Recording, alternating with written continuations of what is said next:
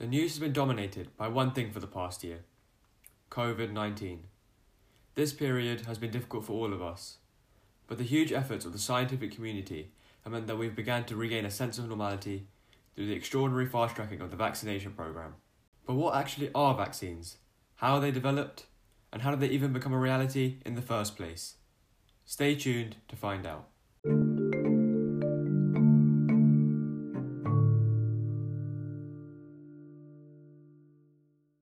Welcome back to Medicine Simplified.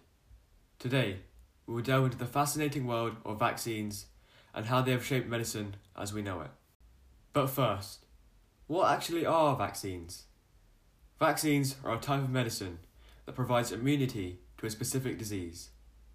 They do this by producing antigens from the small amounts of weakened and/or dead form of pathogen in the vaccine. This triggers an immune response, such as the production of antibodies.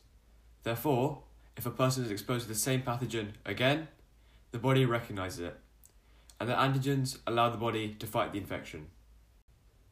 Vaccines prevent 2 to 3 million deaths every year, and also give a population herd immunity. This is where, if enough people in a population are vaccinated to a particular pathogen, people who cannot be vaccinated are also protected, meaning vaccines continue to save lives even if somebody can't take one. However, once upon a time, people weren't as lucky as we are today. Vaccines didn't exist, causing mortality rates to be extremely high for certain diseases, with one case of this being smallpox, which had mortality rates of 35%. This all changed when an English doctor called Edward Jenner created the world's first vaccine and revolutionized medicine. The call for vaccination began in 1796, when Jenner found that milkmaids who had contracted cowpox were protected from smallpox. He tested this theory by using a method known as inoculation, which was in use as one of the only ways to combat smallpox prior to vaccination. This involved exposing people to material from smallpox sores in small amounts, so they would develop minor symptoms. Using inoculation, Jenner took the material from a cowpox sore of one person and inoculated it onto the arm of someone else. Several months later, Jenner exposed the patient to the smallpox virus many times, but the patient never developed smallpox. This groundbreaking discovery was the basis of Jenner's further work, allowing him to develop the first vaccine. Nowadays, vaccine technology is much more advanced than Jenner could have ever dreamt of. Rigorous vaccine trialling processes are in place, along with heavy monitoring of any new vaccines being produced. Vaccine development is quite a complex process, so here is a breakdown of it. To begin with, the production begins with the growth of bacteria or virus in the lab, making sure many variables are managed, such as temperature and pH, as any change to the medium where the virus is grown can compromise vaccine production. Once this cell culture has grown, millions of vaccines can be produced. Next, the sample is purified to remove any culture medium or microorganisms. Following this, the vaccine's ability to cause disease is removed, which is known as inactivation. However, the vaccine's ability to cause an immune response remains.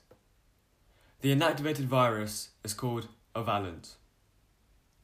Vaccines can have one or more valences, depending on the number of diseases the vaccine jab is used to protect against.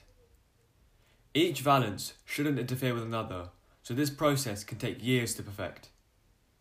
After this, the vaccine is added with stabilizers to ensure the vaccine continues to be stable and effective. Some vaccines are also freeze-dried to improve efficacy. This gives a powder. When this powder is administered, a diluent is added to it. These are filled into syringes and the quality of each is scrutinized. Several tests are also performed to make sure the quality is up to standard, along with samples of the vaccines being sent to authorities for testing. If the vaccine passes all the tests, it can be distributed for use in temperature-controlled transport. This process, on average, takes 10 to 15 years. So you may be wondering how the recent COVID-19 vaccine was developed and being administered to the public so quickly? Well, the basis of research was not from scratch. COVID-19 is a member of the coronavirus family of diseases, with another member of this family being the SARS disease. Scientists had been studying this family of diseases for over 50 years, so the groundworks of how to combat COVID-19 already existed. In addition, due to the nature of COVID-19, there was worldwide collaboration regarding the sharing of data between scientists. This ability to fast-track research and clinical trials was the result of this cooperation. However, one of the most significant reasons for the speed of the COVID-19 vaccine was due to the use of mRNA technology. The COVID-19 vaccine is the first mRNA vaccine to be used in humans outside clinical trials. With this technology being such a success, it seems likely that more vaccines will be made using this technology in the future. However, the speed of the production of the COVID-19 vaccine has also caused some concerns.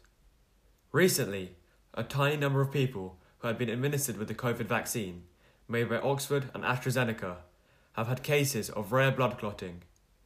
In addition, the fast-tracking of the vaccines have raised concerns over the safety of the vaccine and if trials have been thorough. However, the World Health Organization has ensured that vaccine safety is its top priority, with vaccine activity constantly being monitored across the world. So, to summarize, we have discussed what vaccines actually are, how they work, the very first vaccine, how vaccines are tested, and the COVID-19 vaccine. I hope you enjoyed, and thanks for listening.